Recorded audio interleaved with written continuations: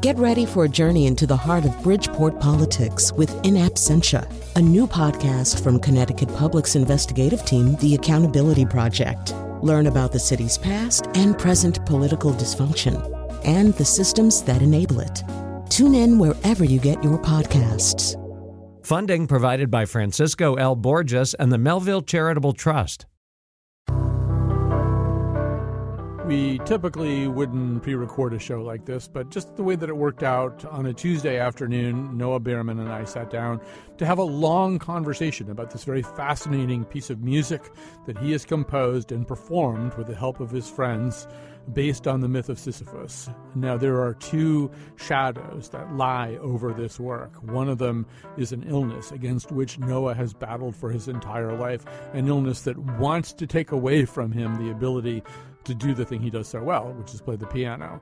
The other shadow is a terrible murder that was committed against one of the performers on this work after the recording session was finished. Each of these informs our understanding of the music that you're about to hear. So join us for that after this news. I can't stop pushing.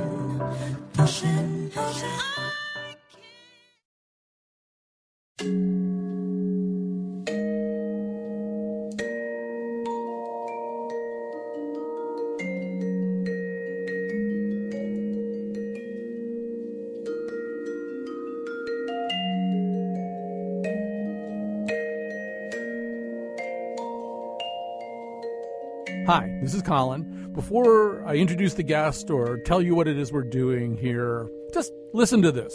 Pushing on the rock, and I can't just stop the clock by wishing, 'cause it's what I have to do, it's what I have to do. I guess that's just the human condition. I can't stop pushing.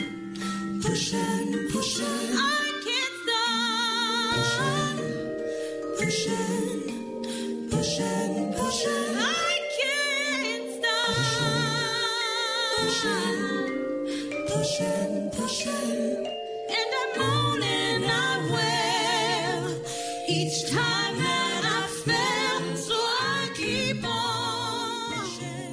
All right, so you heard Pushing on the Rock, so you know that this is music that is either about Dwayne Johnson's agent or Sisyphus. It is the latter. It is from The Rock and the Redemption. You were hearing the Noah Baerman Resonance Ensemble, and this is a new release from a jazz musician, jazz pianist, a composer, lots of other things, including a great friend of this station and a great friend of our show, the Noah Baerman Resonance Ensemble's a new album. Once again, The Rock and the Redemption. So, you know, there's sort of a lot of times on the radio where somebody who's made a new album comes in and they talk about their new album.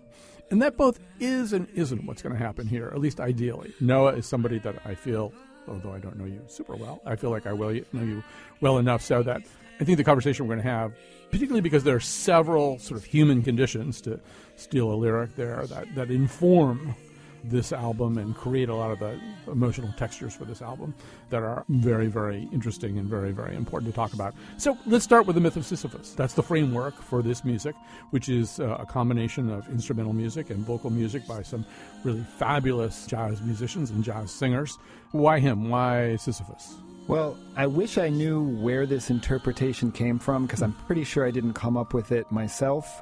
But there's a reinterpretation of the Sisyphus myth that has been fundamental to my own philosophy. It's not the Camus version, which some people have suggested I should look at, which I have. But the notion is that when Sisyphus was sentenced to an eternity of pushing a boulder up a hill, or most of the way up a hill, whereupon it would roll back down to the bottom and he'd have to start all over again, over and over again for eternity, that maybe that's not actually a tragic story, but an inspiring one. Mm-hmm. And from two angles in particular. One, if you pursue something that vigorously, it makes you strong, makes you, in this case, you figure he was pretty jacked from pushing a boulder every day, all day, and emotionally had to determine had to develop the determination where he was kind of impervious to the sense of failure, Right. which leads to the second part of the interpretation, where if you pursue something that's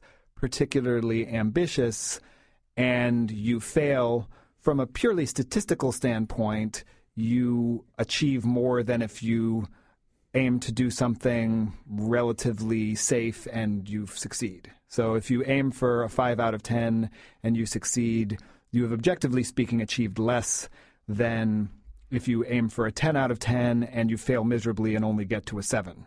But that requires a certain detachment from the notion of success-failure binary that we're used to. It's really interesting that you're talking about this, and I'm familiar with your thinking about this going into our conversation. One thing that we talk about a lot here on this show is about the importance of failing. And what I say to the producers is, if once every 3 months we don't do a show, it's, by the way, not going to be this one, that is we don't do a show that's a complete disaster, like, run out of the studio holding your head disaster, there's something wrong, because in fact we just haven't taken enough risks. We haven't pushed hard enough. We haven't, to use your term, pushed hard enough. That if you're going to create and create safely, you're not going to create much. I think that's kind of a different version of what you're saying. It's definitely related, yeah. And I think in particular, failure itself may or may not have its own valor. That's another conversation, maybe, or a related conversation, certainly. For me, it's sort of, if you are pursuing something that's important enough, then the importance of aiming for full fruition of that endeavor is worth it, even if objectively there's no possible way you could get all the way there. There's something sacred about pursuing something that's truly important, even if you don't think you can achieve what you are ostensibly setting out to. So one of the things you're trying to do, not for the first time somebody trying to do this, is to tell a story using sometimes lyrics and sometimes simply musical sound. So let's give an example of this, and then maybe we kind of explore both your creative emotions and the emotion in the song. This is Hubris, Sisyphus's Swagger.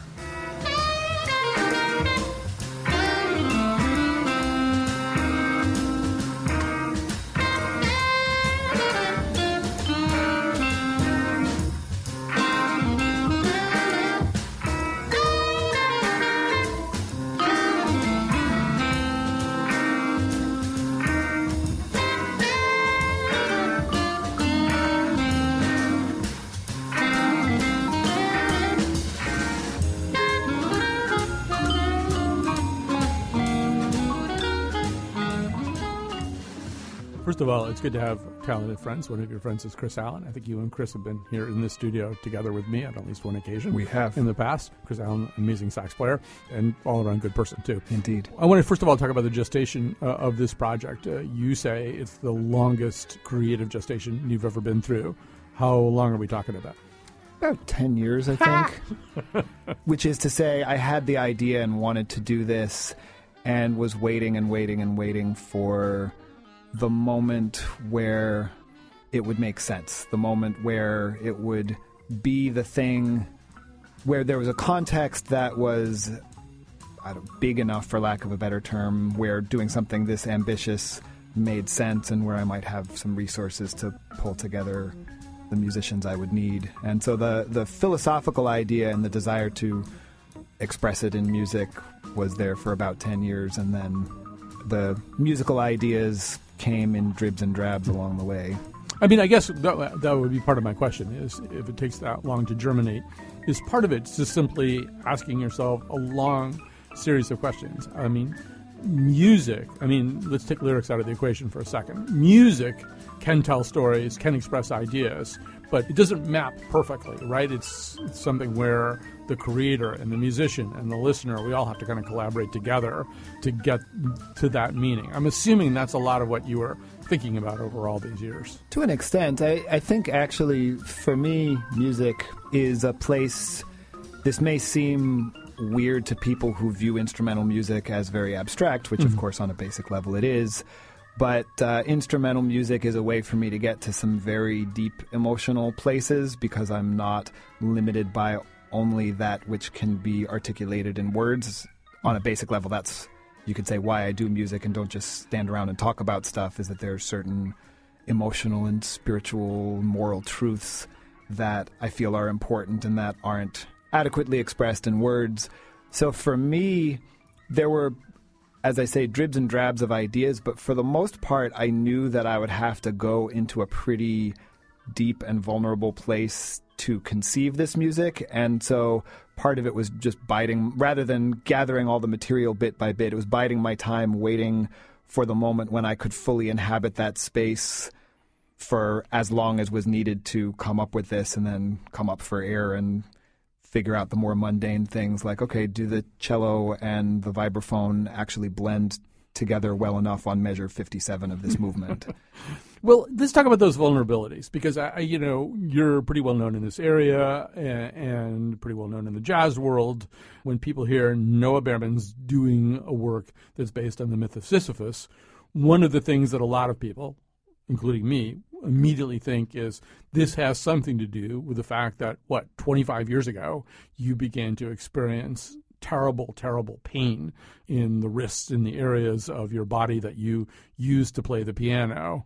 I'm going to have you explain to the audience why that was, but it seems as though that's one of your rocks.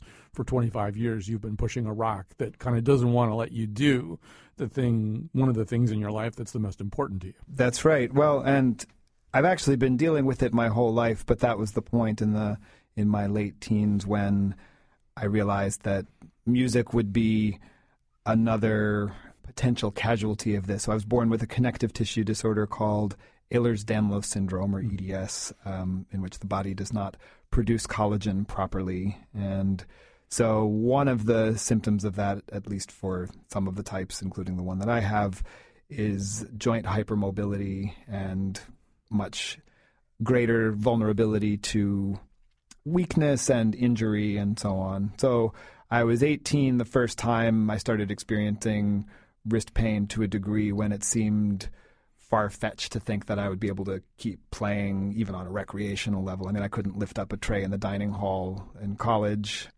So the idea that I'd be able to practice the piano for enough hours a day to express what I needed to express and to be able to hang in there on a gig was a leap, but a leap that with some good support I made. If if this were a visual medium, people would be looking at your hands right now. You have a series of they look like a series of rings going around your fingers, all of your fingers. What are those? So these are splints, silver ring splints, and I'm looking like I should be showing you, but of course nobody's watching this, but they allow me the good mobility in the middle joint on each finger without bending the wrong way, or without me having to expend as much of my finite energy preventing that from happening. I want to talk a little bit about that time 25 years ago, because I just happened to see you writing about it the other day, and I think it sort of fits very much into the Sisyphus conversation, because you wrote the other day about kind of a moment where it was kind of suggested to you by some people, just forget it, give up. You can do lots of other things, but you're not going to be able to play the piano. There was a sort of abandon hope message you were getting. Mm-hmm. Can you talk about that? Yeah, there was one particular moment when it was suggested that I see a rheumatologist, and I took an arduous and expensive trip into New York, where at the end of this session with this renowned rheumatologist, he said, well, you're trying to play music and you have EDS. What do you want me to do about it? That was literally what he said. And so I remember vividly the deflation that I was navigating as I took the subway and the bus back to New Jersey, where I was in college, and sort of zombie-like walking through the dining hall that evening, and people trying to cheer me up, and it felt pretty hopeless there. And I think the two things that enabled me to sort of dust myself off and get going, one was having a great hand therapist named Carol Johnson, who saved my career on that occasion for the second of multiple times, but also this weird sense of hope, which I guess is reflected, and weird in the way it expresses. I don't think that hope in itself is weird, of course, but that's expressed in this music, where I just needed to go for it. And I mean, music, it's weird also in that I'm not a religious person, but I am a spiritual person. The fastest growing demographic, apparently, in religions is spiritual but not religiously affiliated people, according to Pew. But it's a sacred thing for me. Music is a sacred thing, and I feel like it's a way to express and communicate and share things that are beyond just a simple career path. I mean, the career path is something I navigate as a kind of byproduct, but ultimately at that time, it'd be kind of like if I was determined to be a person of the cloth and someone said, you know, just your clergy dreams are not realistic, just chuck them. It's not like saying, okay, let me find another thing in the list of appropriate careers. It's like, no, I'm pursuing something sacred, and if I do have to quit, I'm not going to do it from a place of wondering what would have happened if I had persevered. Let me ask you this musically in terms, because I want to come back to Carol, is that her name? I want to come back to her in a second. Would it make sense to play a little bit of the cut Boulder right here? Sure. In terms of what we're talking about, let's just hear a little bit of that.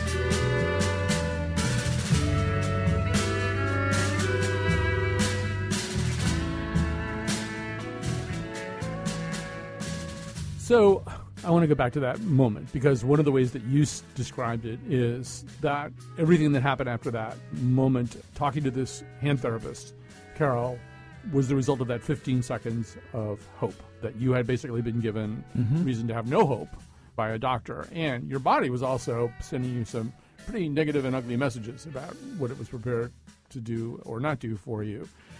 I do think that if we're going to talk about mythology, you know, there are these moments, right? And there are these people who are guides to us, whether it's even Virgil leading Dante through the underworld, you know, that we don't get out of these places probably without guides, and we probably don't get out of these places without hope. So maybe you could say a little bit more about that, what that felt like when she said, and I think she said something like, we're going to figure this out. Your fingers don't really work the way we're supposed to. You want to play the piano. We're going to figure this out. She said, we're going to figure this out, and she was someone I trusted. And yeah, I think hope for me is a renewable resource in the sense that once someone was saying, I mean, she didn't literally say this, but this is not hopeless, you're not alone, there are resources that we haven't exhausted yet. That was enough for me to feel like it wasn't just me looking betrayed to the skies, wondering why the universe had forsaken me. And, you know, I was like, okay, just got to work on this and do the daily practice of the mundane exercises I need to do and vigilantly monitoring both how much and how I play and figuring out much of who I am as a motivator, for lack of a better word, comes from that kind of overcoming. Much of who I am as an educator, a music educator, comes from the ways that I had to strategize how to learn an amount of stuff that would normally require 4 hours a day of practice when I could only literally play the piano for maybe 45 minutes a day at that point, and that was even a stretch. And so when I say it's renewable, once having an experience like that, it's not like each subsequent experience of adversity requires starting from scratch, because I may need to be helped with resources in a particular predicament, but I at least know that hope is a legitimate thing, and so I don't have to start quite from square one in that sense. Right, and I do think there are these people who are on Earth, and however we want to explain that, I'm kind of with you. I'm not exactly sure what spiritual doctrine I would subscribe to, but I mean, when we get tested in these ways, we find these people that are just like there, you know. Bodhisattvas, we would call them in Buddhist tradition. Yeah, exactly. And I say we, but and like when I got my cancer diagnosis with melanoma earlier this summer, I mean, right away I get in touch with Jim Chapdelaine because he's like one of these guys, you know, he kind of walks you through this. And so here's the other thing about that, though. So Jim is one of these people Jim is the survivor of a rare cancer that essentially people don't survive. And also, like you, a professional musician. I wonder about the rock that way. At the beginning of this conversation, you talked about how the rock is one of the things that turns Sisyphus into who he is. And he's among other things, as you say, he's jacked just from pushing that rock, you know? And I wonder who you think you would be without your rock. I mean, if this syndrome is your rock, nobody's going to look at that as a gift. Just flat out, it ain't no gift. But I'm sort of wondering what it is in terms of shaping you creatively and virtuosically, too, if that's an adjective. Yeah, well, I mean, honestly, I don't know who I would be without it, which that perception started off, honestly, as more of a sort of chosen defense mechanism against getting too negative. Right. But I've realized more and more that it's an inseparable part of my consciousness, a part of my path. And on a basic level, I feel extremely privileged to have the life I have and to be the person who I've been lucky enough to become. And I think about the old game show, maybe it still exists in new incarnations. Actually, I think I saw it in my chiropractor's waiting room, Let's Make a Deal. Mm-hmm. I would not trade my life for what's behind door number 2. Yep. And it's an interesting and totally understandable, but ultimately unsophisticated, let's say, perception to think, I wish this thing weren't part of my life, and assume that all the other good stuff would remain the same if you just got rid of that piece of adversity. And, of course, there are some degrees of adversity that are so extreme and so heartbreaking that you can't not think in those terms, and I certainly don't want to trivialize anything like that if you've lost someone tragically. But I think about a lot of things, as you've gleaned by now, but I actually don't think that much anymore about what specifically EDS has done for my consciousness or my musicianship, because it's just part of who I am. I mean, it may be that if I didn't have that, I would have become a lousy soccer player because I wouldn't have been kept from doing that when I was a medically fragile kid. Yeah, I think also, just as what you were saying, it's something I've been thinking a lot about these days. Not what you just said, but what you said before too, is, you know, we live in this culture where the dominant narrative, particularly about illness, healing, renewal, is really, you know, it's like all those Smilo Cancer Center commercials where everybody's on their road bikes and they're waving and everybody wants to be closer to free, you know. And one of those things we leave out is sorrow, you know. Sorrow these days is this kind of stepchild emotion. Like I hear in some of the music here in The Rock and the Redemption, sorrow. We are valued so much more for our ability to get over stuff these days. Right. You know, come on, you're going to beat this thing and you're going to be fine. And, you know, there needs to be that moment where you go, well, no, this is really sad. I wish this hadn't happened. You know, we're going to be talking a little bit later about something else that's even sadder and that you profoundly wish hadn't happened. But, I mean, I don't know, sorrow. It's kind of, we need to know that that's okay. Absolutely. Well, and I think what I value more and more in relationships, musically and personally, and in just going through life is depth of experience, depth of engagement. And you can't engage deeply while hiding from pain and sorrow and grief, sometimes anger. You know, if your goal in life is to have pleasant and somewhat surface experiences, then first of all, you're probably not listening to the Colin McEnroe show because... or we'd like to know what drug you're taking. Right, fair enough. Yeah. But I feel like it's just part of the experience that we all have if we're fortunate to stick around long enough to have stuff happen in our lives and in our spheres. And ultimately, you know, none of us makes it out alive at the end, and so how deeply you were able to engage in whatever happens between now and then. At my first Ehlers-Danlos conference in 2002 in Winston-Salem, the very first workshop I went to, the doctor presenting it opened his spiel with, "Life is a sexually transmitted disease that's always terminal." And everybody sort of stopped, and then some of them laughed uncomfortably. And his point, this was for focusing on a particular type of EDS that actually does result in a greatly lessened life expectancy, and saying, okay, so how are you going to live? It's not gonna be as long as you would like it to be. So how are you going to live? Yeah, we're talking to Noah Baerman right now. We're going to take a break.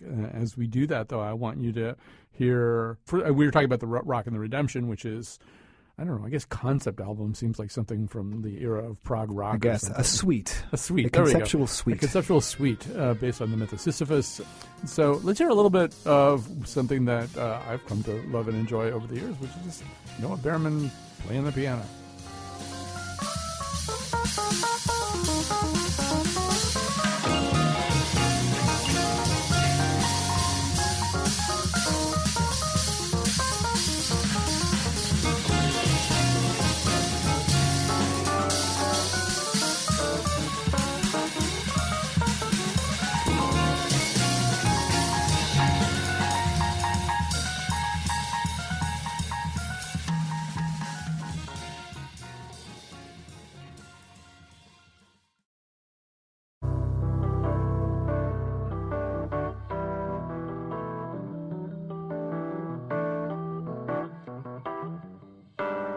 That is from Noah Baerman's new album, The Rock and the Redemption. Noah Baerman is well-known to listeners of this show, a jazz pianist and the composer behind the Noah Baerman Resonance Ensemble, technically the artist on this album. It is based somewhat on the myth of Sisyphus. And there are, as I was listening to it and understanding more about it and reading the liner notes and stuff like that, I came to think, Noah, that there are sort of two shadows that cast across this work. One of them is what we just talked about.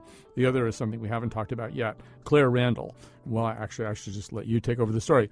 I guess we should say this was recorded mostly in 2015, right? It was recorded in one day, a live session in 2015. And by the way, on the website at wnpr.org/Colin, when you go to this page, and we'll make sure that you can get to the video version of this. We think people should own the CD, but if you do buy the CD, I think you can get a way to download this video thing. So we'll just put up a link, and it'll give you everything you need to know. But you do, I think, want to see this. And one of the things that you see is this wonderful singer, a very beautiful young woman, Claire Randall. Tell us about her. Well, those who have a sense of foreshadowing will notice by the verb tense that this is not a story that ends well. But Claire was a student of mine, a close friend, became a collaborator both musically and in the nonprofit that I direct, Resonant Motion, Inc., and one of the central musical and artistic and kind of spiritual forces behind the formation of the Resonance Ensemble. And in December of 2016, she was murdered. And I had not actually initially planned to release this as a CD. I don't think I've actually told many people that, but now your listeners know this.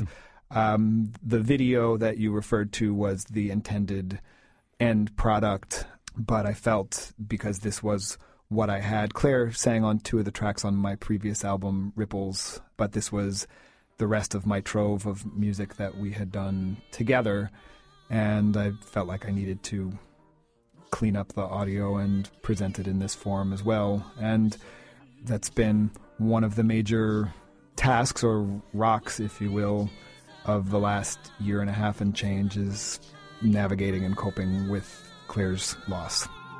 Though I try to make it go, I try to make it go. It's all about the slow ascension, and the mountains feel so high. The mountains feel so high, but is it any match for my intention?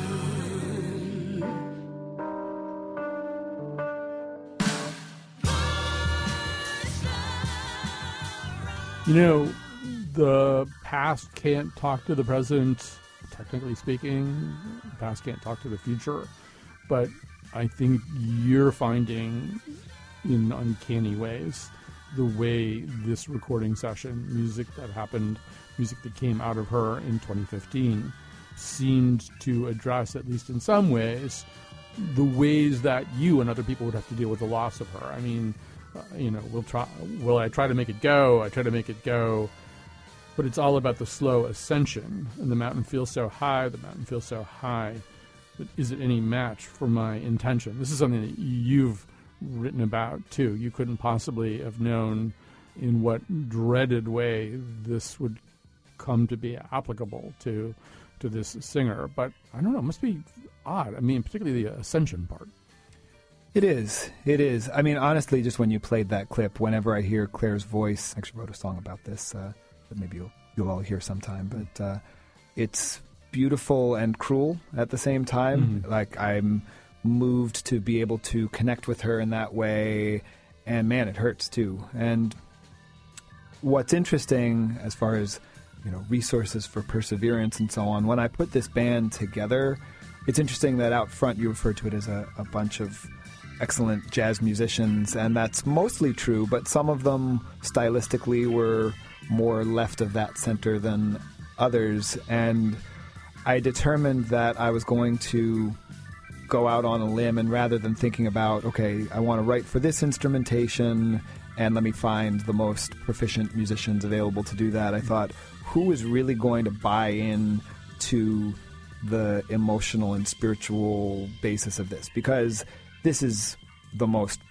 personal and vulnerable stuff I've written, which is saying something considering I once performed and recorded a 65-minute uninterrupted suite called Know Thyself. Mm-hmm. And so who did I want in the green room with me in the moment before that happened, and who did I trust would on the bandstand not only nail the music, but also fully inhabit with me the substance of what I was trying to get at? And who could I look out to and both hear and see that they were fully committed to that? And I essentially chose those people. Claire was one of the first people I corralled to do this, and then figured out, okay, how am I going to write for this instrumentation rather than the other way around? And so watching how community has banded together, how Claire's near and dear ones have supported each other and so on, it's been inspiring amidst the pain. At the beginning of this conversation, you mentioned Camus.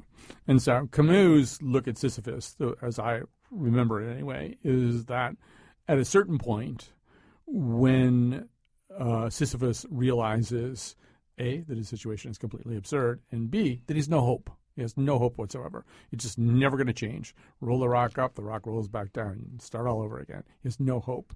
At that point, Camus thinks, A, at that point Sisyphus can fully comprehend the absurdity of a situation, and that he can also be happy, that he can achieve something resembling happiness because he's given up on hope. And I would say that's very, very different from the way I'm hearing you interpret this myth.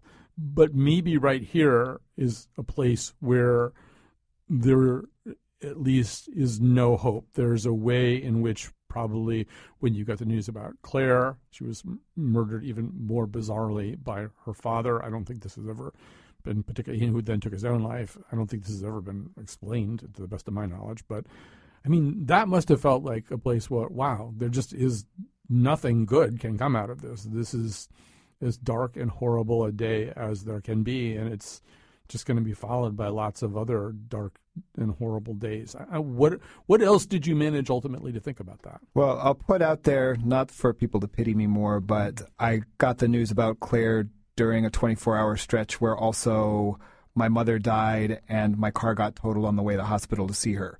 So it was not the best of days for me to find hope and optimism and joy.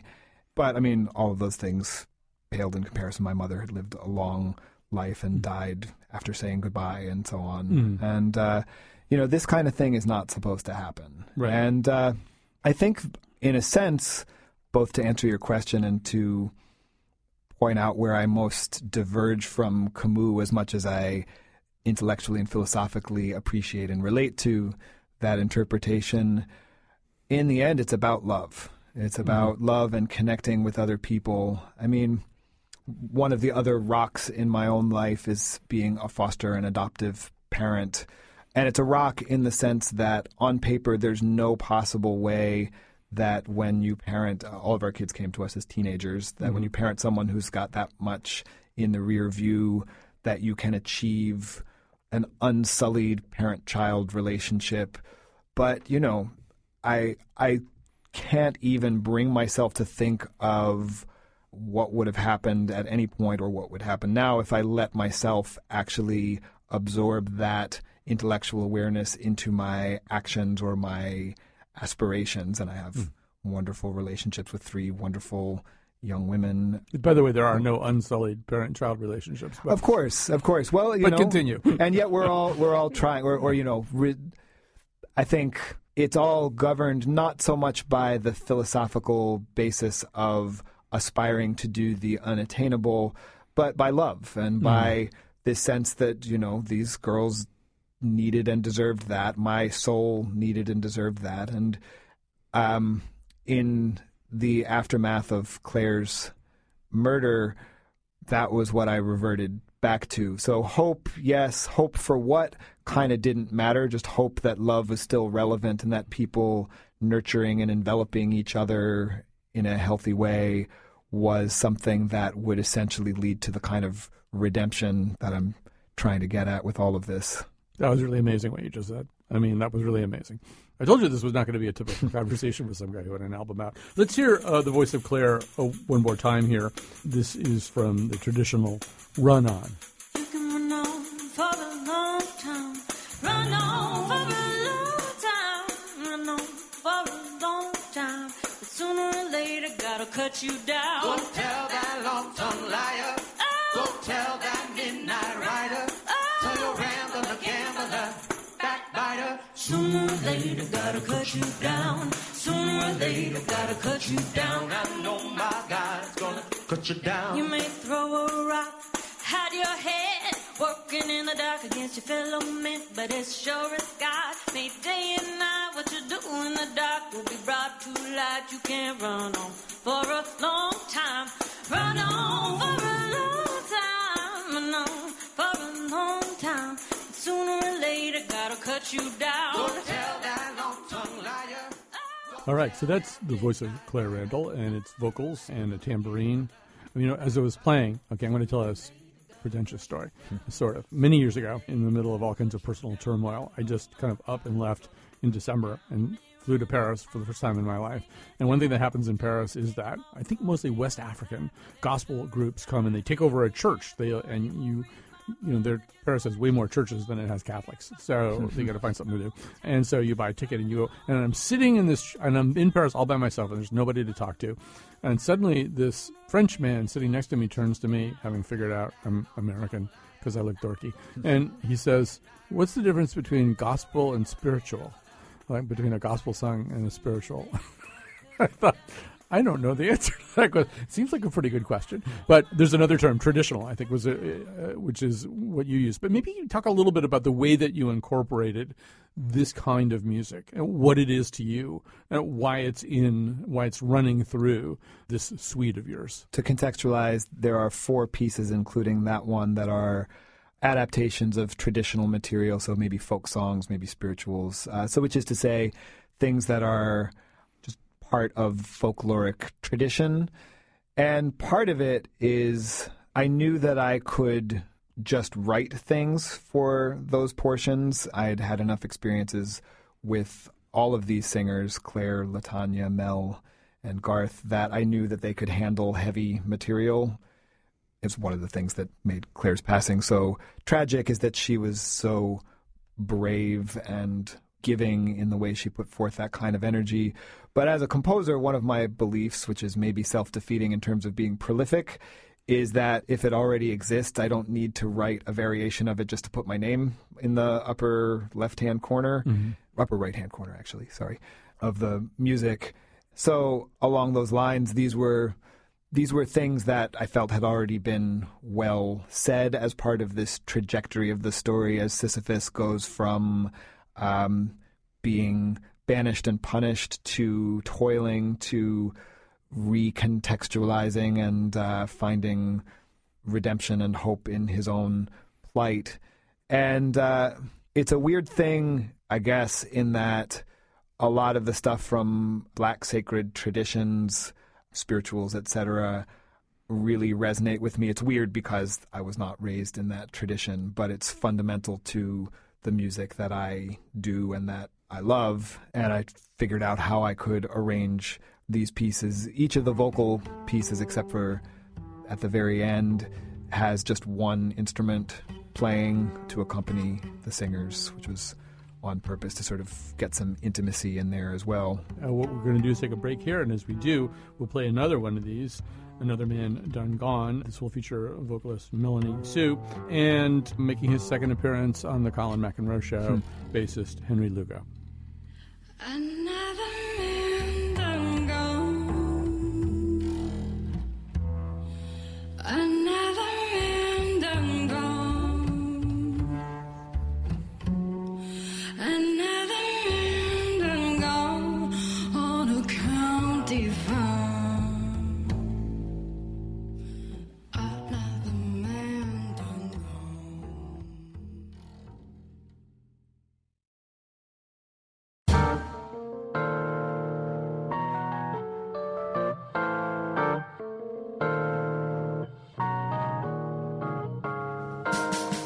You know, in books there are all these acknowledgments. I always wonder if some author will sometimes just on the acknowledgments page go, it was really just me. Nobody really helped me.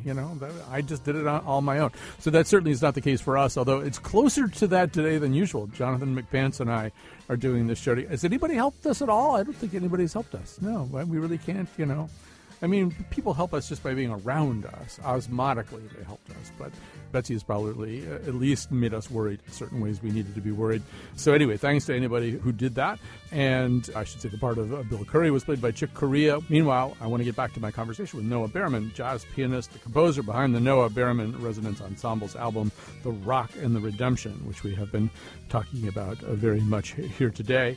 So Noah Baerman, obviously this work is one which I'm still getting to know, one that I really want to sit with a lot and spend a lot of time with. Thank you. It reminds me a bit of one of my favorite pieces of culture that I've consumed anywhere in the last 5 or 6 years. I don't even know what year it was, but at the New York Theater Workshop, I saw Hadestown, which is Aeneas Mitchell's version of the Orpheus myth, told in a very different way. But I think these two works are kind of cousins of one another. And I'm loving this, and I'm loving the way it's kind of a departure. Not that you've ever fit into any particular category anyway. You've done a lot of different things in your career, but this is like a new thing I never heard you do before. On the other hand, one phrase you used for it, and you set it up at the beginning of our conversation, but let's come back to it, is spectacular failure. I don't think anybody else listening to this is going to say, wow, what a spectacular failure. I hope not. Yeah, you hope not. But tell me why that phrase is important to you in terms of how you think about what's happened so far. Well, the concept we've been talking about this whole time about aiming for the unattainable but somehow righteous goal, and then getting somewhere that's better than it would have been if you were less ambitious but still not all the way there, that governs my music. I mean, part of it is that because of physical disability, I was pretty furiously prolific in my late 20s through my 30s. And at this point, if I'm going to try to say anything, I need to try to go for something that's unprecedentedly profound. Mm-hmm. Now, I don't actually think I'm capable of literally unprecedentedly profound, but I'm so much more moved by the possibility for and the striving for something incredible than I am by the guarantee for something quite good, which makes it really annoying, like if you are looking for a restaurant with me, because I'm much more interested in the thing that might be amazing than the thing that's guaranteed to be a really solid meal. Right. I'm with you on that. Thank you to my wife, Kate, for tolerating this sometimes. And so when I play, whenever I reach that crossroads of, well, this thing is going to sound good, this other thing might be amazing, or it might be, I might just tangle myself up. I go for the latter more often than not. And so with this music, there were textures that I was exploring. There were elements of emotional substance that I was aiming for. I mean, I knew in my head what the feeling was that I was going for, and the uncontrollable weeping that it would, weeping yet hope, yet feeling loved by the entire universe, that it would involuntarily inspire in anybody who heard it. And I didn't get all the way there. I think I made some hopefully pretty moving music, but I didn't.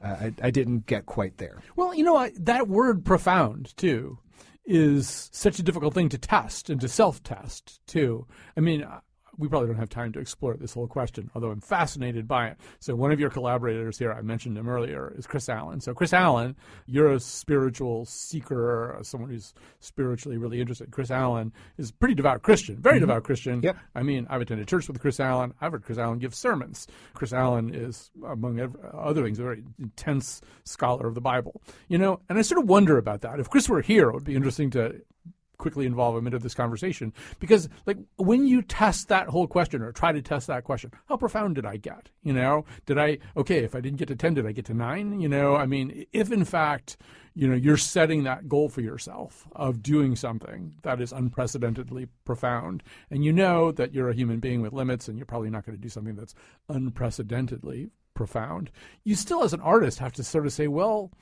where did I get exactly, And I wonder if for Chris, because in fact he's functioning within a kind of different rubric, whether he answers that question differently than you do. Because when we say profound, it's hard to be profound without exploring at least some corner of that spiritual question. Sure. What else do we mean by profound, right? Right. Well, and I think he and I are really quite kindred spirits, even if our literal faith is not the same in terms of trying to reach those places that unite and inspire. And the last time we performed this piece, the last time the Resonance Ensemble performed, and honestly, we'll see if it happens again after Claire died. There hasn't been a whole lot of motivation to put the band back together, so to speak. But we got to play at the Monday Night Jazz Series in Bushnell Park in Hartford, which I've always wanted to be a headliner at that. It was a great experience. And I had these divergent responses there, which were really educational. There were a lot of musicians in the audience who I noticed in the beginning. There's a certain place, those of you who go to these concerts, where the musicians all kind of line up. And I looked over, and they were texting, and they were talking to each other, and that's fine. And that was not my target audience in this occasion, which hasn't always been true. And yet I had more instances at the end of it than I'd ever had before of complete strangers coming up and hugging me and saying, I was having a really rough day. That's exactly what I needed. Thank you.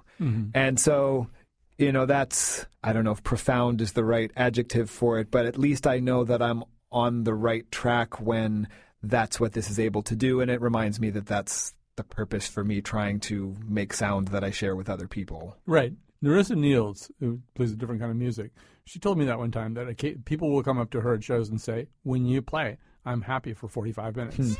She goes, and there's no arguing with that, Yeah, and I think the way I do it, it's slightly different in that I'm less concerned that people be happy and more concerned that they feel that they have the strength to endure whatever they're dealing with, which is a subtle distinction. No, I think it's not a subtle distinction. It's a big distinction and an important one, and one that marks out this work in a very specific way. And I do not mean in any way to denigrate those who create music that is meant to distract or entertain or party to. For whatever reason, following my muse has led me in a parallel direction. I think we're going to end with I'm on my way. Maybe I'll just let you set this up. Anything you want to say about this? Like all of the traditional material in here, I heard various versions of people performing this. Mahalia Jackson and Mavis Staples were two of my favorites who have done this one. And I felt like, just like the Sisyphus myth itself, there's this sort of old yet still relevant emotion and substance in there, in this case, determination and pursuit. All right, I'm on my way. And unfortunately, we're on our way too, but Noah Baerman, so great to spend this time with you. Thank you so much, Colin. I'm on my way to freedom land. I'm on my way to freedom land. I'm on my way to freedom land. I'm on my way, glory, hallelujah. I'm on my way. I asked my brother to come with me. To come with me. I